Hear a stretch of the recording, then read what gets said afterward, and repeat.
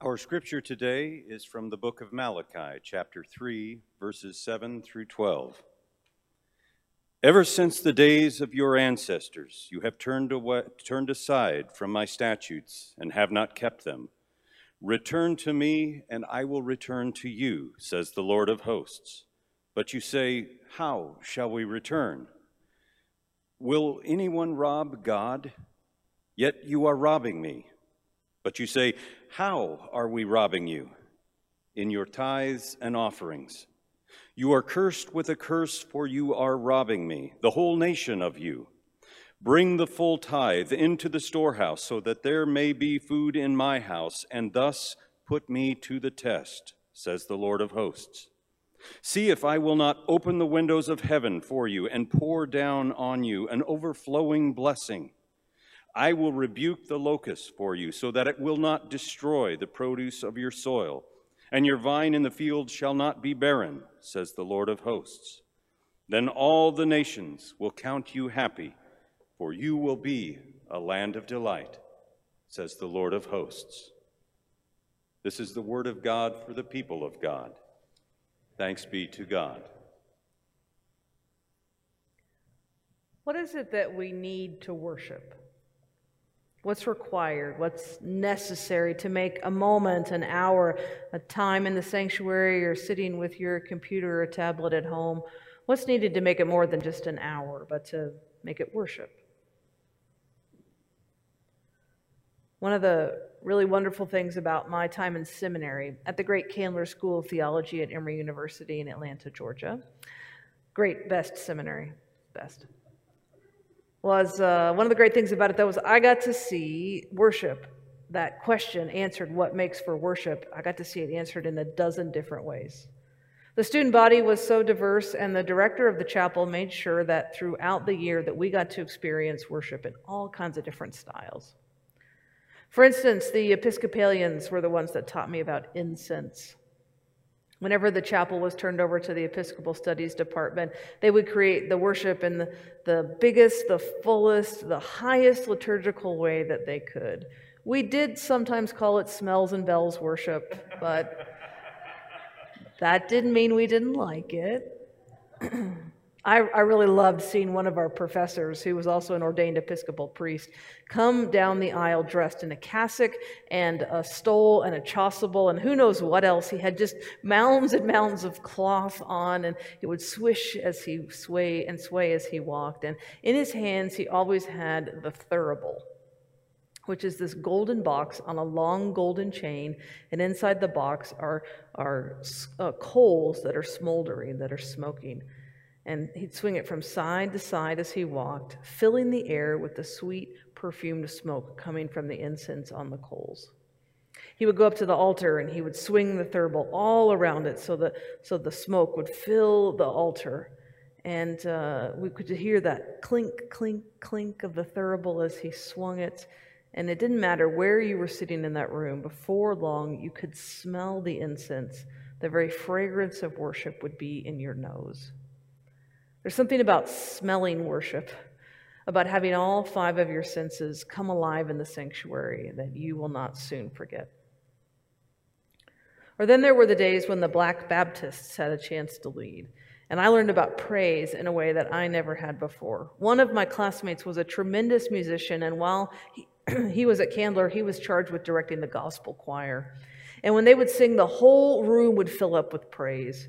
The congregation couldn't stay seated as the choir was up front, swaying and clapping and singing their song from memory. And they had this code worked out, I think with hand signals from the director, so that they could move as he was led by the Spirit, from the chorus to a verse to a verse to the chorus to the coda. I don't know quite how they did it, but they could move as one body as he was led by the Spirit.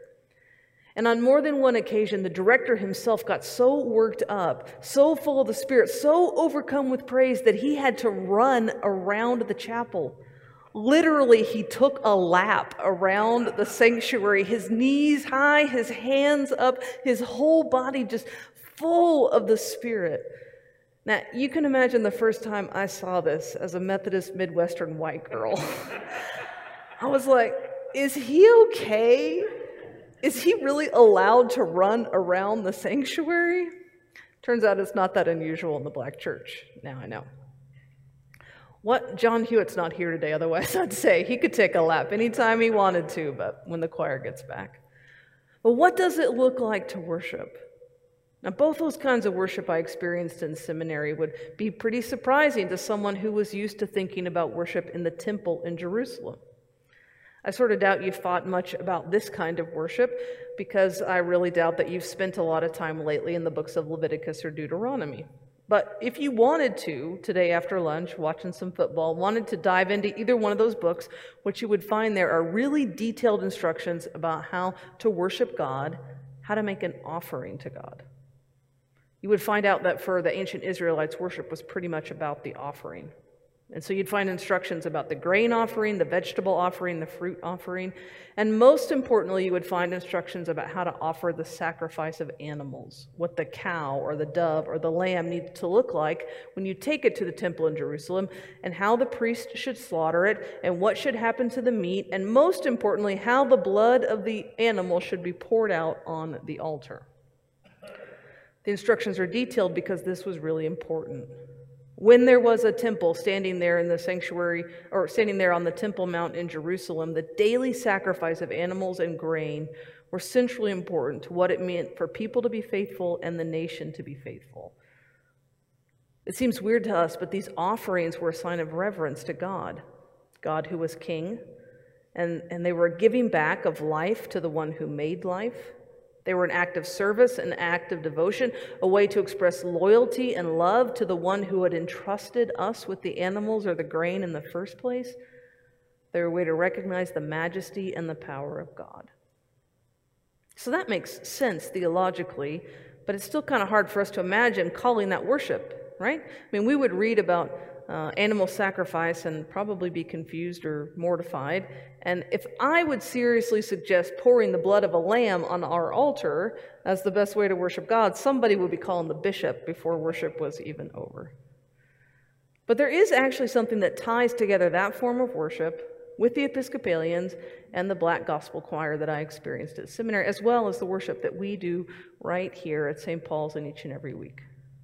In all those cases, people show up to give something, to offer something, to bring an offering. This was the fundamental concern of the scripture that Mark just read for us from the prophet Malachi.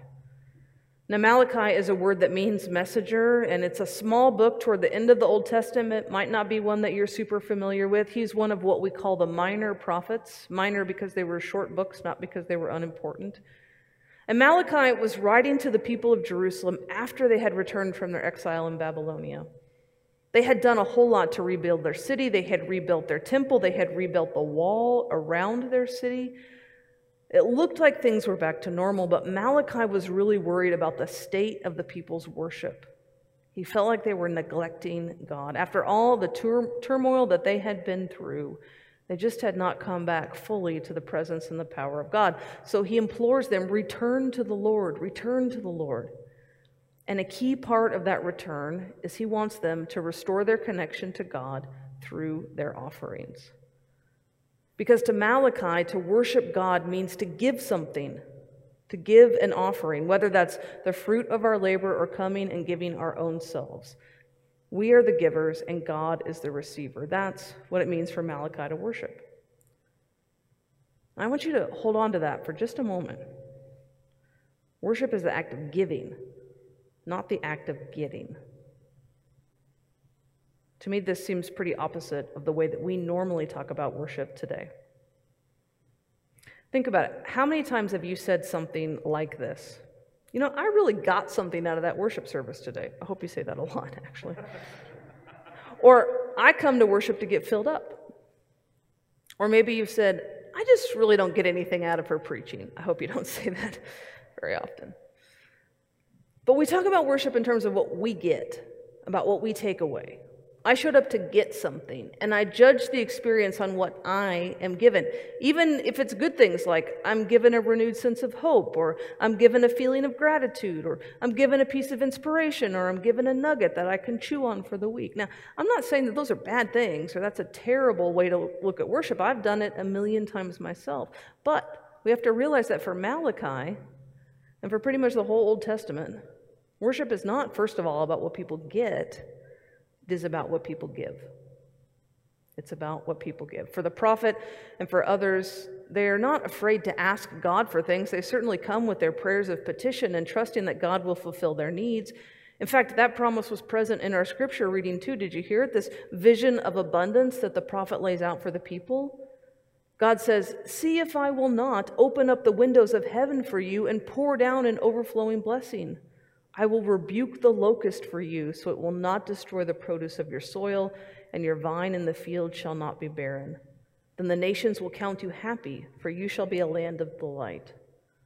So the prophet's saying God will be trustworthy. God is going to give, and give in abundance, give even more than you can imagine. But first, Malachi is concerned with what the people bring, what the people themselves give to God. So I wonder, reading the scripture and others like it, I wonder, what would it be like for us to come to church on Sunday with the idea that first and foremost, we are here to make an offering? What would we need to do if our first movement was to come to honor God by what we give? How would it change things if our attitude was that our first business here was to sit in awe of God and God's majesty and give ourselves in response to that awesomeness of God? Confident in the mercy and the love of God, the mercy and love that we don't need to earn, we have what we need. What if we showed up to worship to give and then to get? To give things like our service and our prayer and our song and our presence and our money. Now, it might be a little hard to make that kind of shift. I mean, it's a challenge for me even to think about that, because I think about worship oftentimes in terms of what you get. I think about it that way. I want you to leave here saying, I got something out of this hour. But the scripture is really challenging us to think about worship as an act of devotion, of giving. And I think that leads us down pathways of healthy attitudes toward all kinds of things, including stewardship and generosity.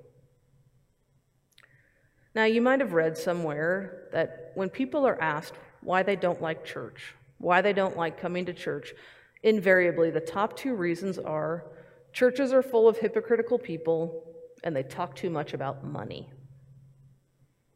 Now, I don't really have anything to say about hypocrites. We're all hypocrites. It's true.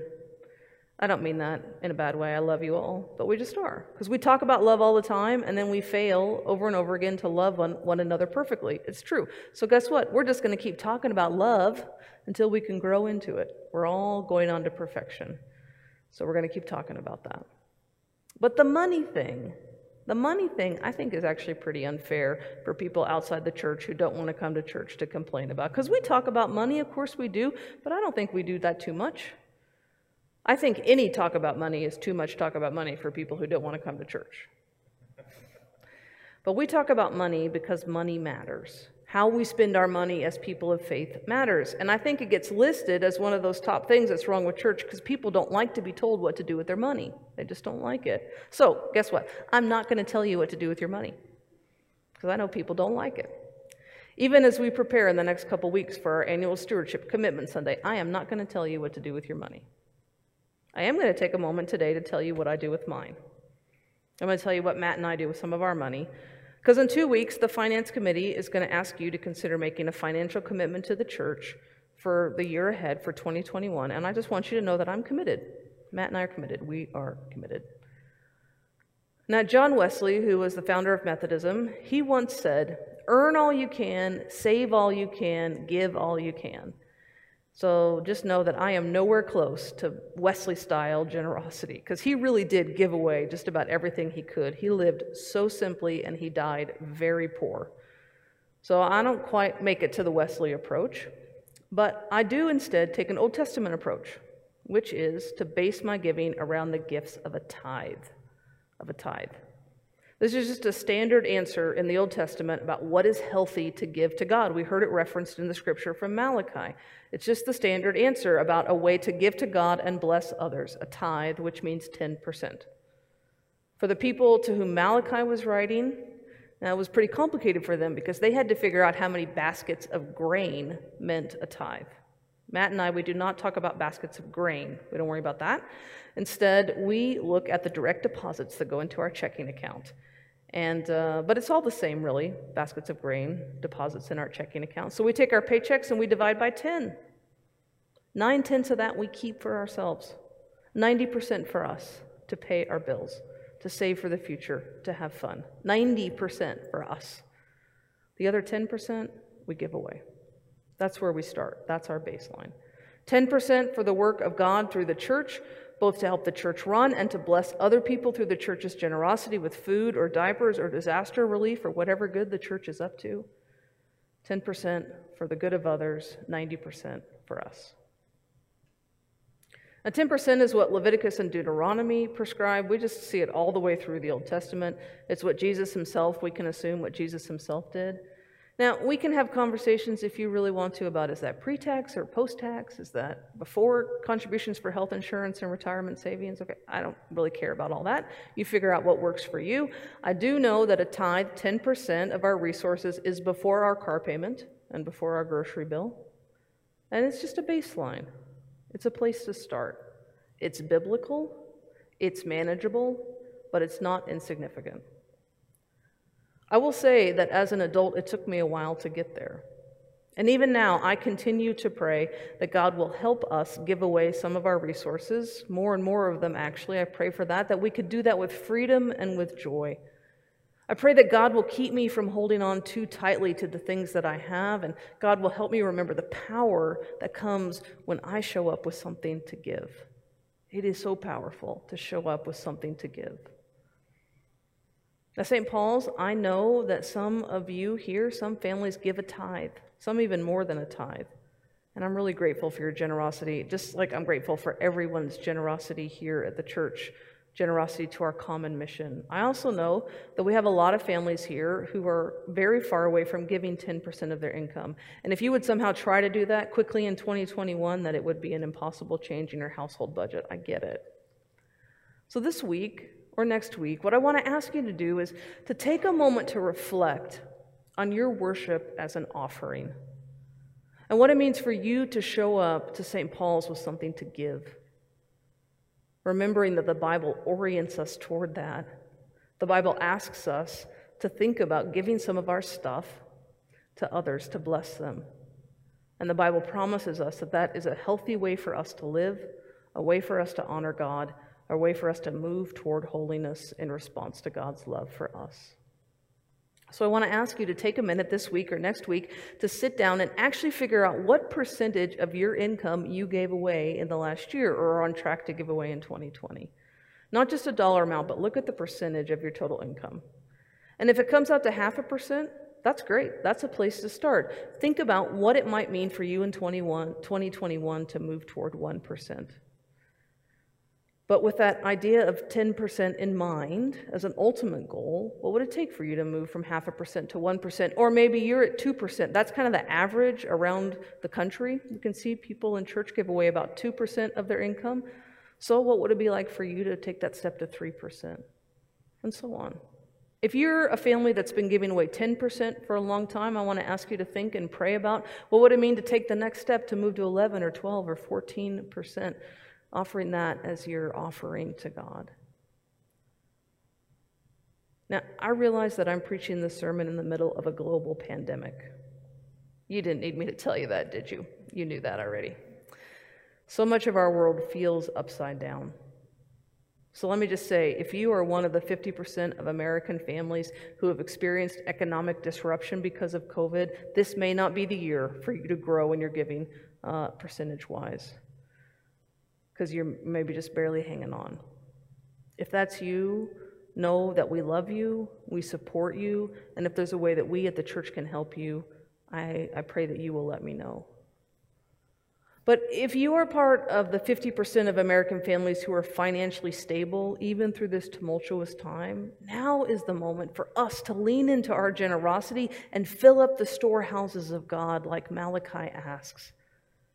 Now is a moment for us to bring our offering with joy and trust that God will bless others through it. When we show up to worship, it matters very little what we wear, what kinds of songs we sing, what kind of instruments we use, how much we dance, how loud we will pray, how many times we run around the sanctuary. It doesn't matter. What matters is that we show up for worship ready to offer ourselves, our whole selves to God, offering our lives, offering our resources to this one who made us, who loves us, and who saves us. When we worship, may we show up ready to encounter the risen Christ and trust him with our lives. May God bless us and this congregation. Amen.